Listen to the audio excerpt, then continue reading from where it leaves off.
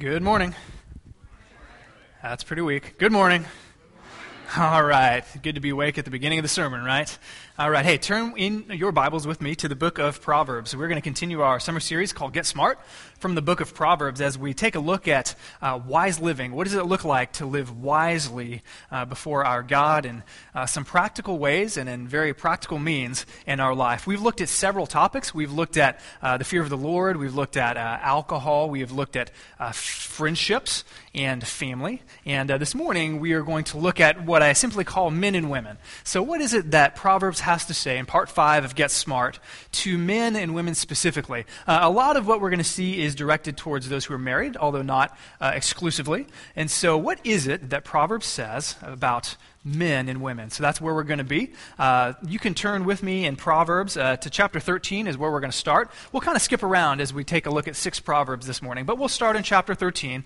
There are pew Bibles in the pew rack in front of you if you don't have your own, and the text should be up on the screen. So Proverbs 13, and as you're getting there and getting ready, let's pray, and then we will dive right into this wonderful book of wisdom called the book of Proverbs. So let's pray together. Father, thank you for this time. It's wonderful for us to come together as your redeemed people, as those who have been purchased by the blood of the Lamb.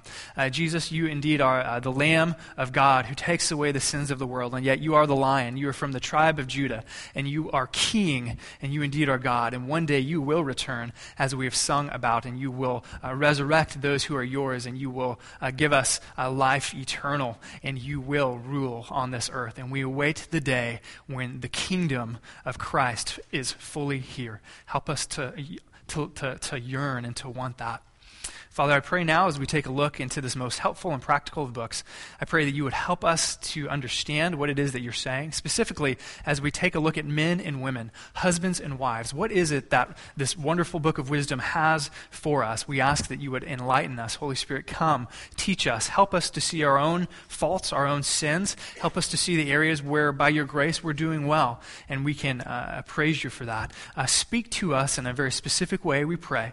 Holy Spirit, I ask that you would guard my lips, that I would speak that which is accurate and true to the text and nothing more and nothing less. And I pray for our hearers that they would have eyes that are willing to see and hearts that are willing to be open to be changed by your word. We ask it in the great name of our King, of our Lord, of our God, of our Savior, Jesus Christ. And God's people said, Amen. Amen. I want to begin with one author's assessment of some of the differences between men and women. This author just has a few categories, and I just want to begin with that. Some of the just differences between men and women. In regarding names, this author says, if Mary, Susan, Claire, and Barbara go out for lunch, they will call each other Mary, Susan, Claire, and Barbara. But if John and Brad, Tony and Daniel go out for lunch, they will affectionately refer to each other as Bruno, Scrappy, Peanut Head, and Godzilla. Indeed. I'm glad my son thought that was funny. In regards to money, she says, a man will pay $10 for a $5 item that he needs. By contrast, a woman will pay $5 for a $10 item that she doesn't need simply because it's on sale. Regarding restrooms, a man has 5 items in his bathroom: a toothbrush, a razor, shaving cream, a bar of soap, and a towel from the local Motel 6. Now, the average number of items in a woman's restroom is 328. Apparently, somebody counted. Now, the average man could only identify 5 of them. Probably not even that. As it relates to arguments, women always have the last word in an argument. Anything a man adds after that is the beginning of a new argument. Men, keep that in mind, right? What about regarding the future? A woman worries about the future. That is until she gets a husband. But a man never worries about the future until he gets a wife. And finally, success. A successful man is one who makes more money that can be spent by his wife. Now, a successful woman is one who can find that man. Certainly there are differences. Men and women, we are different. There's no doubt about it. And God created us that way, male and female from the beginning. He made us. So it's not any surprise that as we look through the book of Proverbs, we find some gender-specific revelation. That is, we find some gender-specific things that that God specifically says to males, and that God specifically says to females, and things that he specifically says to husbands, and things that he specifically says to wives. And so what we're going to see is simply a two-part sermon, right? We're going to take a look, number one, at what God says to wise guys. That is, how can we as men become wise? What does God have to say to make us wise guys? We'll see three things. And then we'll kind of take a break and do a bit of a panel discussion. And then we're going to see wise women. That is, what is it that God says to women specifically? Three things there. And so 6 Proverbs in totals, and we're going to begin with wise guys. That is, what does it take to be a wise guy? That is, in God's eyes. What makes us wise as husbands and as fathers? Well, 3 things that I want to bring forth. And the first one is this. Jot this down if you're taking notes. Number 1, wise guys discipline their kids. Wise guys discipline their kids. And we find this in Proverbs 13:24. Let's just read that together. He who spares the rod hates his son, but he who loves him is careful to discipline him. Now, last week we looked at parenting, and we kind of fleshed this verse out, hopefully for all it's worth. And so I really don't want to talk about discipline so much as what we see is the gender-specific commandment. No, take a look at the pronouns, guys. They're masculine, right? What's the very first word? It's not she who spares the rod, but what? He. He who spares the rod hates what? His son. But he, right? But he who loves him is careful to discipline him. And so what I want us to see quite simply is that men, to be a godly man, to be a wise guy, to be a man after God's own heart, and to obey God, what we have to do is we have to discipline our kids. And what we see is that this proverb hints at what we see later in the New Testament, which is essentially the idea that God has commanded the husbands, the men in the relationship, to take the lead, to be the leader, to take responsibility for the discipline of the kids. So Ephesians 6:4, it's not up on the screen, but I'll read it for you. Paul says this in Ephesians 6:4. Notice, again, the gender-specific terms. Fathers. He specifically addresses the men. Fathers, do not exasperate your children, I take it by means of excessive discipline. Don't exasperate your children. Instead, bring them up in the training and the instruction of the Lord. And so the first point I want us to see is that wise guys take responsibility to be the leader to discipline their kids. And so men, I want to ask you a question. Who is the primary disciplinarian in your home? Is that something that you see is your role? Or is it something that you have just kind of delegated to the wife? That's her responsibility. It's something that she alone does and you have no part in it. Well, what we see is both Proverbs and the New Testament says, certainly the wife has a role in disciplining the kids, but specifically when discipline is mentioned, it is addressed to the fathers. That's because it is their role. It is their responsibility. And so men, how does it work in your home? As we think about then how that works with your wife. Now certainly the wife has a role in discipline. Oftentimes she's maybe there with the kids more than you, and so certainly she will do her fair share. But think about this as being the primary leader in discipline in the whole home. Think about this. How does your wife think, or does she know that she can count on your support? That is, when she disciplines the kids and when she makes decisions during the day and you're not there, does she know that when you come home that you'll back those decisions up? Or does she not, is she not able to count on that? Is she not able to know if mommy said this and don't do that, that daddy will then go and change that? Does she know that you'll provide the discipline that she promised when she gets home? I mean, this is the typical, when your dad gets home, right? We've all, I think, been there. When daddy gets home, this is going to happen, right? Can she count on you to make good on that promise that she is giving, that you will provide the discipline when you get there? Other things to think about as far as discipline.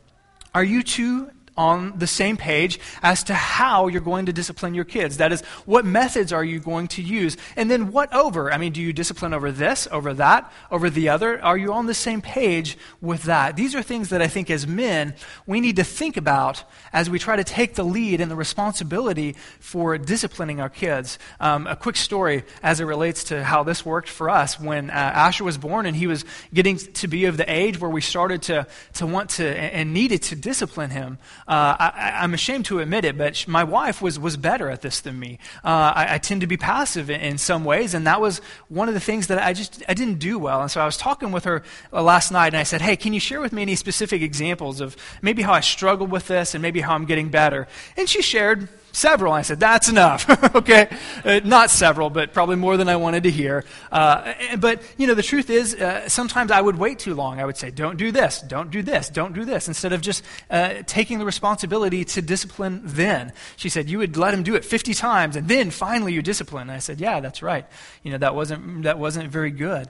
She said, I kind of felt like early on that I did all of the spanking, that if there was any discipline that needed to be done, whether spanking or otherwise, that I would be the one to do it, and that you were hesitant to kind of take that responsibility. I said, yeah, I remember that. I can see that. And I said, well, I think I've gotten better, haven't I? And she said, yes, you've gotten a lot better. And I said, okay, great. I can say that without lying from the pulpit.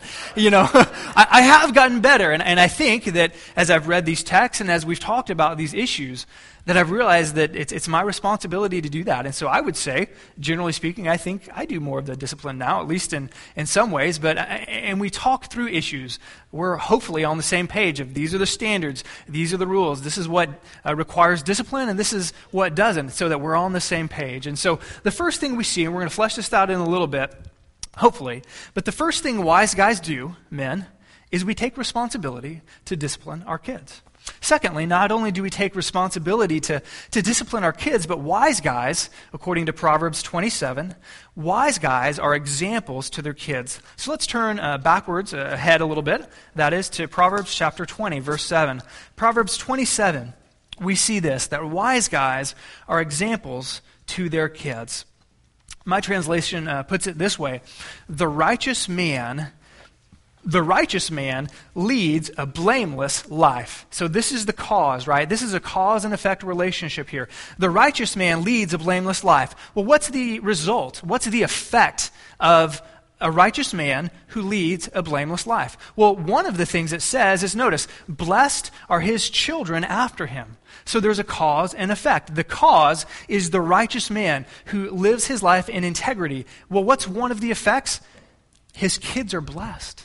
His kids are blessed after him, and I take that to mean they're blessed because they see his godly example, they see his righteous behavior, they see his blameless life, and they're blessed because they inevitably follow after his example. And so there's a cause and effect relationship. Children who have a godly daddy who loves Jesus, who pursues honesty and integrity, generally speaking, their kids are blessed because they want to be just like their daddy, and they want to be godly and righteous and lead a blameless life. One poet by the name of Crossed Pence, which is an interesting name, Crossed Pence, he said it this way, and I think it's a wonderful little poem called To Any Daddy. And so he says this: there are little eyes upon you, and they're watching night and day. There are little ears that quickly take in every word you say. There are little hands all eager to do everything you do, and a little boy who's dreaming of the day he'll be like you. You're the little fellow's idol. You're the wisest of the wise. In his little mind about you, no suspicions ever rise. He believes in you devoutly, holds that all you say and do, he will say and do in your way when he's grown up like you. There's a wide-eyed little fellow who believes you're always right, and his ears are always open, and he watches day and night. You are setting an example every day in all you do for the little boy who's waiting to grow up to be like you. Dads, that's true. Isn't it true, dads? I find that is true in my relationship with my son and with my daughter. We are, all of the time, setting them an example. And what this Proverbs teaches is that we can leave a blessing or we can leave a curse. We can leave a blessing if our example is good, or we can leave essentially a curse if our life is unrighteous and not blameless. And so, men, we're going to flesh this out in a little bit, but I want you to think a little bit about the kind of legacy that you're leaving, the kind of example that your kids are following. Will it be a blessing to them when they're older, or will it be essentially a cursing? Are you leaving them all sorts of blessings? Are you maybe leaving them the blessing of a rich prayer life as they see you wake up early, or as they catch you praying on the road or at the job, or whatever it is that you do when you pray? Are you leaving a blessing of prayer? Maybe leaving a blessing of valuing God's word as they see you digging into it, as they hear you listening to the audio Bible in your car. Whatever it may be, are you leaving a blessing of valuing God's holy word? Maybe a blessing of integrity. Maybe a blessing of forgiveness as they see you go to your wife and say, whenever you're wrong, I'm sorry, I did this and I did that and I said this and I shouldn't do that. And they see you publicly asking for forgiveness from your wife, and you're leaving a blessing of repentance and humility and forgiveness. Are you leaving maybe a legacy of tenderness towards your wife so that your little boy grows up and he knows how to treat a woman? He knows how to open the door for her. He knows how to speak tenderly. He knows how to take her emotions into consideration. He knows how to be a tender warrior, so to speak. Are you leaving that kind of a blessing for your child? Or what about for your daughter? Are you being the man that you want her to one day marry? Because that's what she's going to want. And so the little girl, dads, that's playing on your knee, one day when she goes looking for a husband or someone to date, guess what? She's going to want somebody like you. And so who do you want her to want? Somebody like you or somebody not?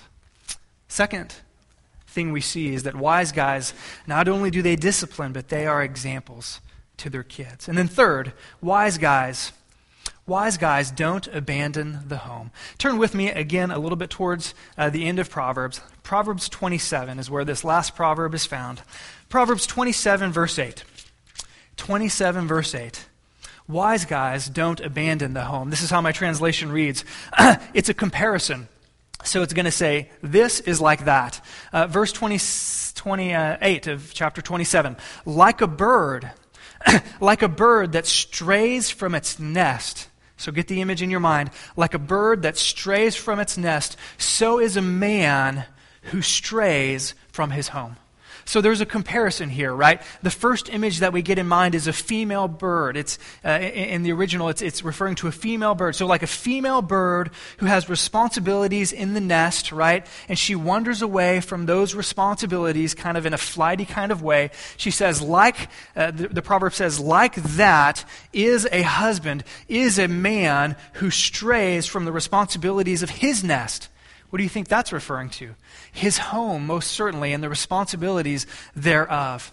You know, one really good author by the name of Dave Bowie, he writes for Family Life. He has excellent articles. I really encourage you to check him out. He has one article about the fatherless crisis in America. And I just want to read a quick quote because it relates to the idea of wise guys not abandoning their homes. He says this: there are two fronts to the fatherless crisis. Number one, the physically absent father. Okay, we know what that means. That is a father who is out of the home physically and or uninvolved in the life of the kids. But then he goes on to describe the second, which is, quote, the emotionally absent father.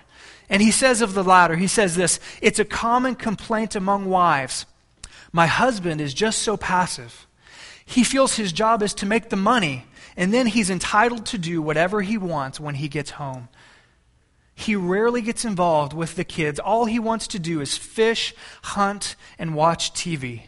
And so as Dave Bowie describes, I think he's describing the kind of man who is not a wise guy. It's the kind of man who abandons his home. It's the kind of man who's not there. It's the kind of man who works late incessantly and misses much of the valuable things that his kids do, whether ball games or sporting events or athletics or academics or whatever it may be. It's the kind of guy who is physically there, but he is mentally, spiritually, emotionally, he is detached. He is absent. And so men, Does this describe you? Are you abandoning the home? Are you like a flighty bird that leaves the responsibilities of its nest? Are you physically present but emotionally absent? Because wise guys invest in the home. They see their primary investment not in the workplace, although that's a good place to invest, but in the home. And so we've seen three things about wise guys, right? Wise guys discipline their kids. Wise guys are examples and they leave a blessing behind them. And wise guys don't abandon the homes. So what we're going to do now is we're going to take a little break. And I've asked a couple sets of people to come and to kind of be a panel for us. And so men, you three guys who I've asked, it's showtime. Come on up. And I've asked three of our guys just to come and answer some of the questions to help us flesh this out as men. What exactly does it look like to do these things? And I've asked those who are older and Lord willing, wiser than me to come up and to share with us. The guys, the mic should be right there, so feel free to turn it on and have a seat. Guys, thanks so much for being willing to do this. I know it can be a bit intimidating to do that, but I really appreciate you doing this. So let's start with the first thing that we see, guys. First of all, we've seen that wise guys discipline their kids, right? And we've seen that from Proverbs 13:24. So what I'd like to ask you is kind of just initial questions and let you guys bat it around. Do you think that men struggle to take this responsibility seriously? And if we do, or some men do, why do you think that is? And the microphone goes where?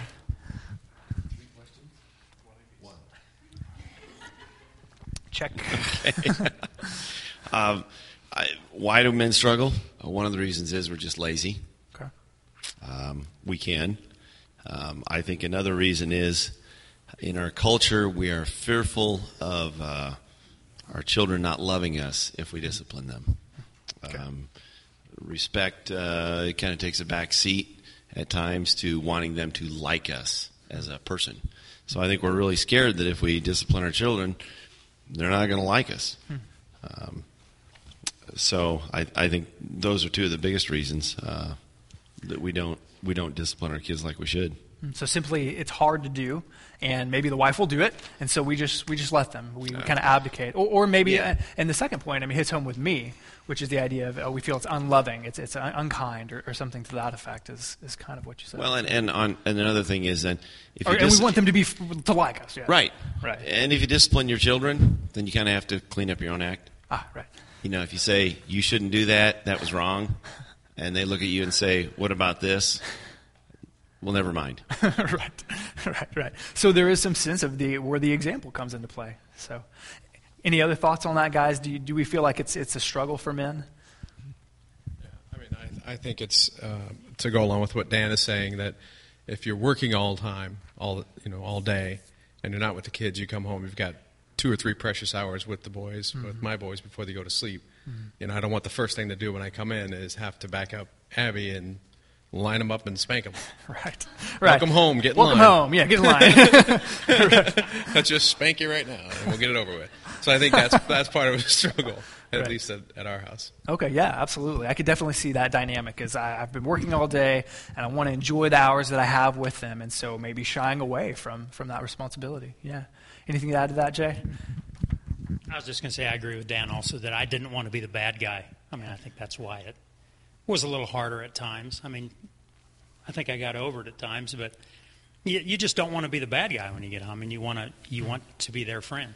So, and I'll add to that, as I think through my experience, that's something that my wife and we've talked about, which is something she shared with me, which is when you do that, then okay, I understand you don't want to be the bad guy. You've got precious time, and you don't want to spank him or discipline or go to your room or whatever.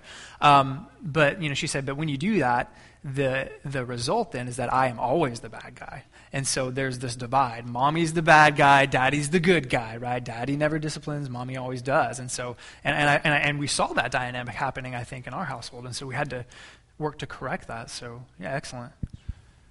Actually, I was just reflecting when you asked us to do this on something that somebody I read once that, and I can only speak for boys because God has blessed me by not giving me a girl. I wouldn't know what I was doing. That boys have their ears on their backsides.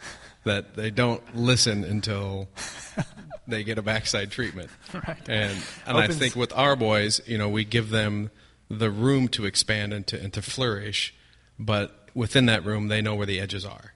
And that's where the discipline comes in for us, is making sure they're quite clear on where those limitations are. Right, absolutely. Very, very clearly expressed. So I guess follow up on this, and we'll move to point number 2. How would you then encourage a father who maybe is here and they say to themselves, I really am missing the boat here. Maybe I need to be more involved in the process of disciplining my kids. How would you encourage them? What would you say to them? In language that's appropriate for church. Okay. This is not okay. Public or private here. It's really tough. I mean, you just have to encourage them to try to be a biblical father and to step up and be the man. And outside of that, I was trying to think, how do you encourage? Well, we have our men's group on Monday mornings, many weeks out of the year, and you go over and over these things, and you just keep reading them and teaching them, and you just have to say it. We're just doing David in Sunday school, and David did something really, really bad with Bathsheba, and Nathan went up and he said, "You are the man." I mean, he just had a spine. He stepped up and he did it, and that's what God calls us to be. He just says, "Step up and do it." Right. So there's a sense that we recognize the responsibility, and we just take steps towards doing that. And Scripture says that he who spares the rod hates his son, and that's a strong word, but you obviously want the best for your kids, and you know that when they need to be disciplined, they need to learn from that. So you kind of got to get over how it hurts and just do what needs to be done. All right, thanks. Let's move then to the second thing. We've seen wise guys discipline, but they also are examples to their kids. Now, one of the questions I asked you guys to think about is how maybe, in your experience, have you seen some of the good things that your kids maybe have picked up on? In other words, maybe some areas that you've been a good example and you've seen them kind of grow and take after you, and then maybe conversely some areas that you're like, yeah, they've picked up on this too. And it's not so much what I want them to pick up on. Maybe share a little bit, as you're willing, on each of those. For me, it's blatantly clear that the boys that we have are caught, not taught. In other words, they learn from seeing Abby and I, and mostly me, I think, a lot of the times, and how I act. And Dan said it earlier, when Will was born, I had to clean up my act. Starting straight away, because he gets everything that I do. He doesn't get what I say and tell him for the first 100 times, but when I do something, he gets that right away. Because even sitting there and I was asking him about the verses and everything, and he gets it from watching us study, watching us work out, watching us, prepare dinner, clean up the house, all of that stuff. It's the Rodney Atkins song, like the guy said earlier. I've been watching you, Dad. Ain't that cool? I'm your buckaroo. I want to be like you. So, and I know it, because if I'm doing something, all of a sudden Chase comes running out and he's got no shirt on. I thought, what's going on? Well, I look down. I don't have a shirt on. He just wants to be like me. So, how we do it, I don't know. Practice. Do little things every day. Sure. Yeah. Absolutely. Thanks. Any other thoughts there? It was kind of neat as we were coming to church this morning. Casey is a waitress at Ruby Tuesdays, and she said it was kind of a rough night. They had a lot of tables at once, and she said, and when you get a special order, you have to go to the register, and you can't just punch the button. You got to change it. And she said, it seemed like every time I went up there last night, she says, God, just please help me hit the right buttons. And I was not always a very prayerful man, and it's different now. And we pray a lot for anything and everything. And it was neat for Casey to share that story, that she didn't go up to the cash register and panic. She didn't do this or that. She just said, God, please help me hit the right buttons. And it just happened. But I have to admit, I was not always a very prayerful man, and I've got a long ways to go. I do better now than I did. All right. One follow-up question there on that. The text says the righteous man leads a blameless life. And I think when you study that, it doesn't mean a perfect life, right? I mean, I think as fathers, we read that and we're like, how can I be blameless? How can I be perfect? How can I never mess up? And I don't think that's the intent. It's the idea that it's a life of integrity. It's honesty. It's confessing your sins when you do wrong. It's pursuing righteousness with all that you have. And so I guess a follow-up question there is, what role of leaving that blessing, of living, pursuing righteousness and blamelessness, what role does confession have with maybe as you mess up with your kids or with your wife or with somebody at church? When they see you confessing, repenting, asking for forgiveness, is that a part of this as well, do you think? Yeah, absolutely. I think obviously none of us are perfect, and we do mess up, and generally we mess up in front of our kids, and if we mess up in front of them, we better make it right in front of them. So, yeah, I think that's a very big thing. I think what you said is wise, so that if it's something that public and they see it, then it behooves us to correct that ourselves. So, yeah. Any other thoughts along those lines? Okay, final question then, guys. You're almost off the hot seat here. Wise guys don't abandon their homes. And so we talked a little bit about the emotionally absent father, right? In your opinion, just what do you think that might look like? Either what does that maybe look like in your life, or what have you seen in maybe the life of other men? What does it look like to be like a little bird that wanders from the nest? Yeah, a hard one, I know. Somebody. I read a little piece by Chuck Swindoll yesterday. He was at a time in his life when his children were young. He was very busy with his work and so many things going on. And his children knew that, and they were aware of it. So they knew that if they're going to share something with Dad, it had to be quick. So one night after dinner, his daughter said something about, Daddy, I want to tell you about this story about that happened today. And he said, Cindy, just slow down. You can speak slowly. And she looked right back at him and said, well, then can you please listen slowly? And Chuck Swindoll just got so caught up that his children sensed that he didn't have 5 minutes to just stop. And it's, how do we not be emotionally absent fathers? We just have to stop everything else at certain times and just give them our children our full attention, and just not be looking at something off to the side, not answering from behind the computer screen. Just close the laptop, roll the chair back, whatever, and just stop. Yeah, that's great, Dan. That's really helpful. I also was... Look, they're fighting over the mic now. Look at that. Hey, that's progress. That's good. We should have called each other. I was thinking about this as well, and we've had different experiences living in different societies and different cultures, Abby and I, and we've seen examples of absent fathers, both physically and both emotionally. And my only thought is, if you look at those particular societies where the fathers are absent, you can make your own correlation as to the differences between a father that's present both emotionally, spiritually, and physically, and a father that's absent. What's the difference in crime rate? What's the difference in unemployment? What's the difference in family life? And it's a blatantly obvious correlation between the two, and that's what I took from the different areas that we lived at. That the father being present is so much more important in the future than it is in the present. In other words, if I'm not here, yes, it's hard for the boys right now, right, but it's tenfold worse down the line in what they're learning. Yeah, thanks. Okay, Jay, wrap us up here. Final thought. I was just going to say, I think it's all about priorities, and I think we all know what's most important in our lives, and I think we want to do what's best for our kids. And I think I learned from my dad. My dad was very present in my life, and that's just the way I wanted it with my kids, and it's just that's the way I always wanted it. So. Great. All right. Well, you're officially off the clock. Thanks, guys. Would you guys give them a round of applause for their willingness to come and share? Thanks, gentlemen, so much. Yeah, just leave it there.